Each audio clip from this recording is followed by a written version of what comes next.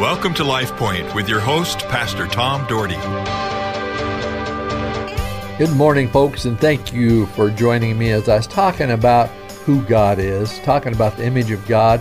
Yesterday I closed with that we were in Genesis made in the image of Almighty God, and that's great to know. That's things that we need to talk about and things that we need to understand about what God says and to just really put that into perspective in our lives. Our Heavenly Father, as we continue today, may you bless each listener.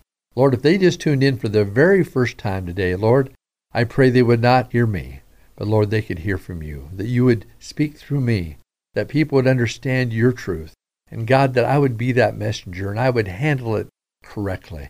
God, give me wisdom, give me strength. Certainly, Lord, help me in my weaknesses. I need your help. I want to be a man of God. I want to be a leader. I want people to see you, and I want them to see you clearly. I pray, God, they'd get involved in their church, get involved with their fellowship, get involved with spending time with you. Lord, I pray you'd bring great joy and peace to their lives. In Jesus' name I pray. Amen. Well, folks, God has a moral code inside each one of us. We was talking about God and knowing God, and he has a moral code inside of us to know right from wrong. Someone had to give that code. You just didn't naturally come by it. It wasn't a natural phenomena. And the Bible says in Romans 1:20, since the creation of the world, God's invisible qualities, his eternal power and divine nature have been clearly seen, being understood from what has been made, so that people are without excuse. The moral code was put there so there would be no excuse, and that every person on the planet would have a decision to make to believe it or not. Currently, it is said over 2 billion people believe in Jesus Christ, and the rest don't. Some of you are passionate about injustices. When you see injustices, you want to take care of it. That's great. But there's no injustice unless there is justice. If there was not a standard of what you should fight against, there would be no reason to fight against it.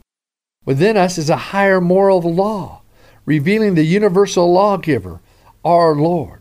We are created in the image of God for his glory. Inside you is the evidence of God's existence. You know, I woke up the other day and I just turned on my Gideon Bible app and I listened to the first 3 chapters of Romans. I think you ought to just read chapter 1 very carefully. Listen to the words, especially after the greetings from verse 8 to the very end of the chapter to verse 33. Listen through 32. Listen to the words. You will see God. You will see some of his moral code laid out right in front of you. I challenge you to read Romans 1 this week. You know, we live in a world that, people are trying to make decisions.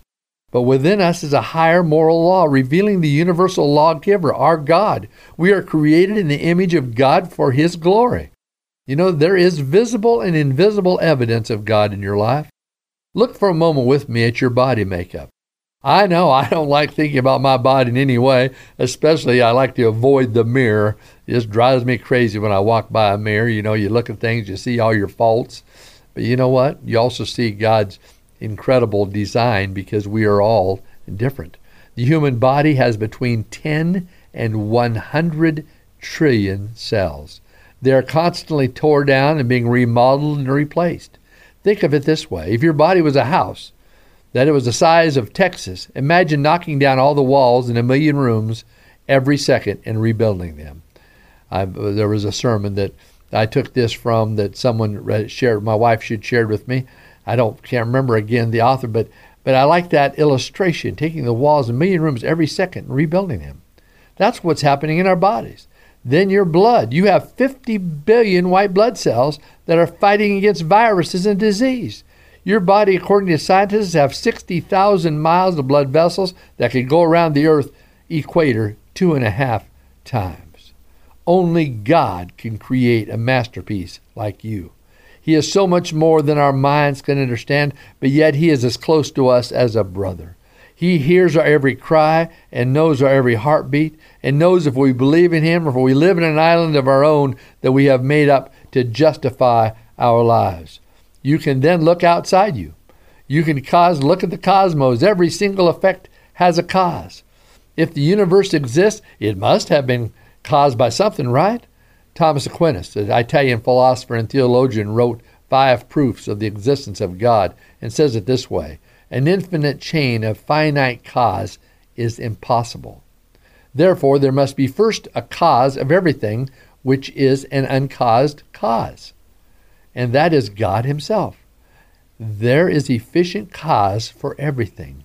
You believe one of 2 things about what you believe. You either believe it's eternal, you believe you believe either in the universe or you believe in God. Even scientists believe the universe had a beginning.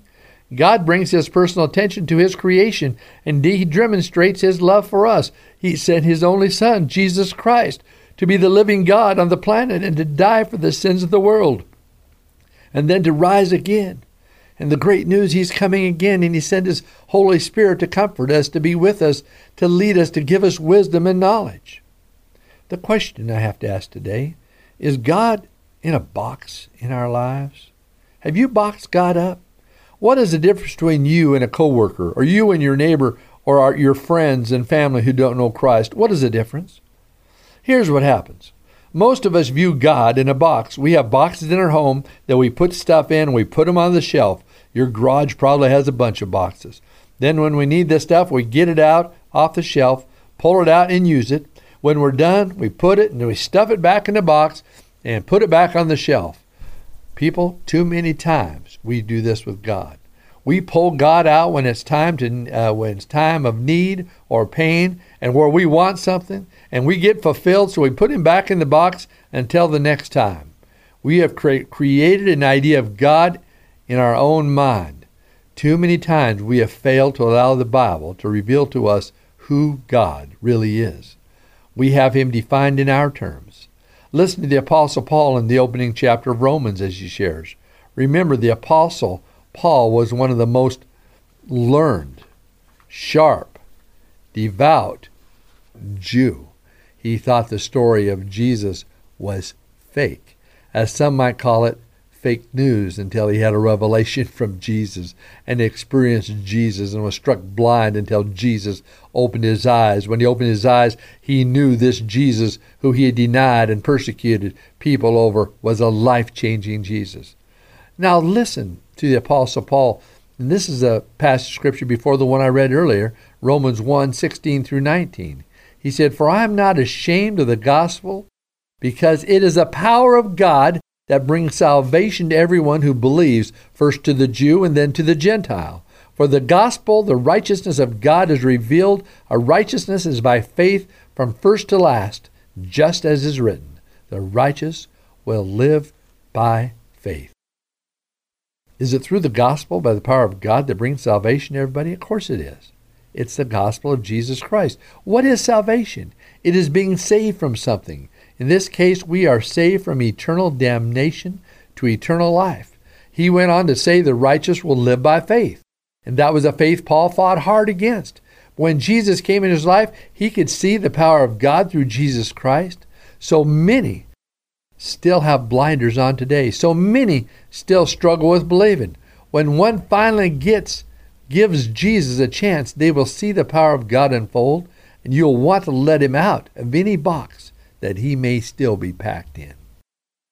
The next point I want to share with you today as we near the closing is this: worship the God who created us, not the one you have created or we have created. We treat God like our grandparents. We go over their house for holidays, talk surface level things, but when it comes to real issues like sexuality, identity, and ethics, we don't want to talk about it. That's because we want God on our terms. We don't want anyone defining who God is. We want to do that on our own. We sure don't want a book to do it for us, namely the Bible. How could this book define God? Yet God has revealed himself in his terms, in the Bible, and you can trust it. It has stood the test of truth. It's historic. It's archaeologically sound. It's incredible. It's God's truth. We have a lady in our church that's heading to Jerusalem to do an architectural dig for, archaeologically, I can't even say the word, a dig for about a month. How incredible is that? She is going to come back with some great knowledge and understanding. The Bible is the most unique book ever written. 1,500 years, 40 authors from different walks of life, 3 continents, 3 languages, Hebrew, Aramaic, and Greek, different times, same message. The Bible says God is self-existent, supreme being, creator, ruler of everything. He is powerful. He's good. He's loving. He's full of wisdom. He is the Alpha and the Omega. He is the beginning and the end. He is the fairest of 10,000. Exodus 3:14, Moses told us that God is the I am that I am. He exists in 3 persons, the Father, the Son, and the Holy Spirit, according to the Gospel of Matthew. He exists everywhere according to the Psalms. Psalm 51 reminds us that there is nothing like him. He is supreme. He is infinite. He is incomparable. He created the world. He is active, sustaining the world. He is perfect in all power. He has given all power and authority. He is a God of wisdom. He is a God of love. He is the God of grace. All this leads to the ultimate question. Do you trust him? Have you made him the Lord of your life? Have you made him the Lord of your life, or have you drifted to a faraway place in your mind and made gods of everything around you? Maybe it's time for the ultimate wake-up call before your life gets away. Serving God on his terms, not ours. Ladies and gentlemen, I hope you are serving God on his terms. I hope you're believing in who God really is. If you are, I'm sure you're experiencing that, and you're knowing that by how God is intervening in your life. He intervenes in my life every day. I see his hand, but I can tell you this, I believe, and I hope you do too. LifePoint is a ministry of the Cloverdale Church of God. If you would like a copy of today's broadcast or would like more information about the church, please call us at 208-362-1700 or write to Cloverdale Church of God, 3755 South Cloverdale Road, Boise, Idaho, 83709.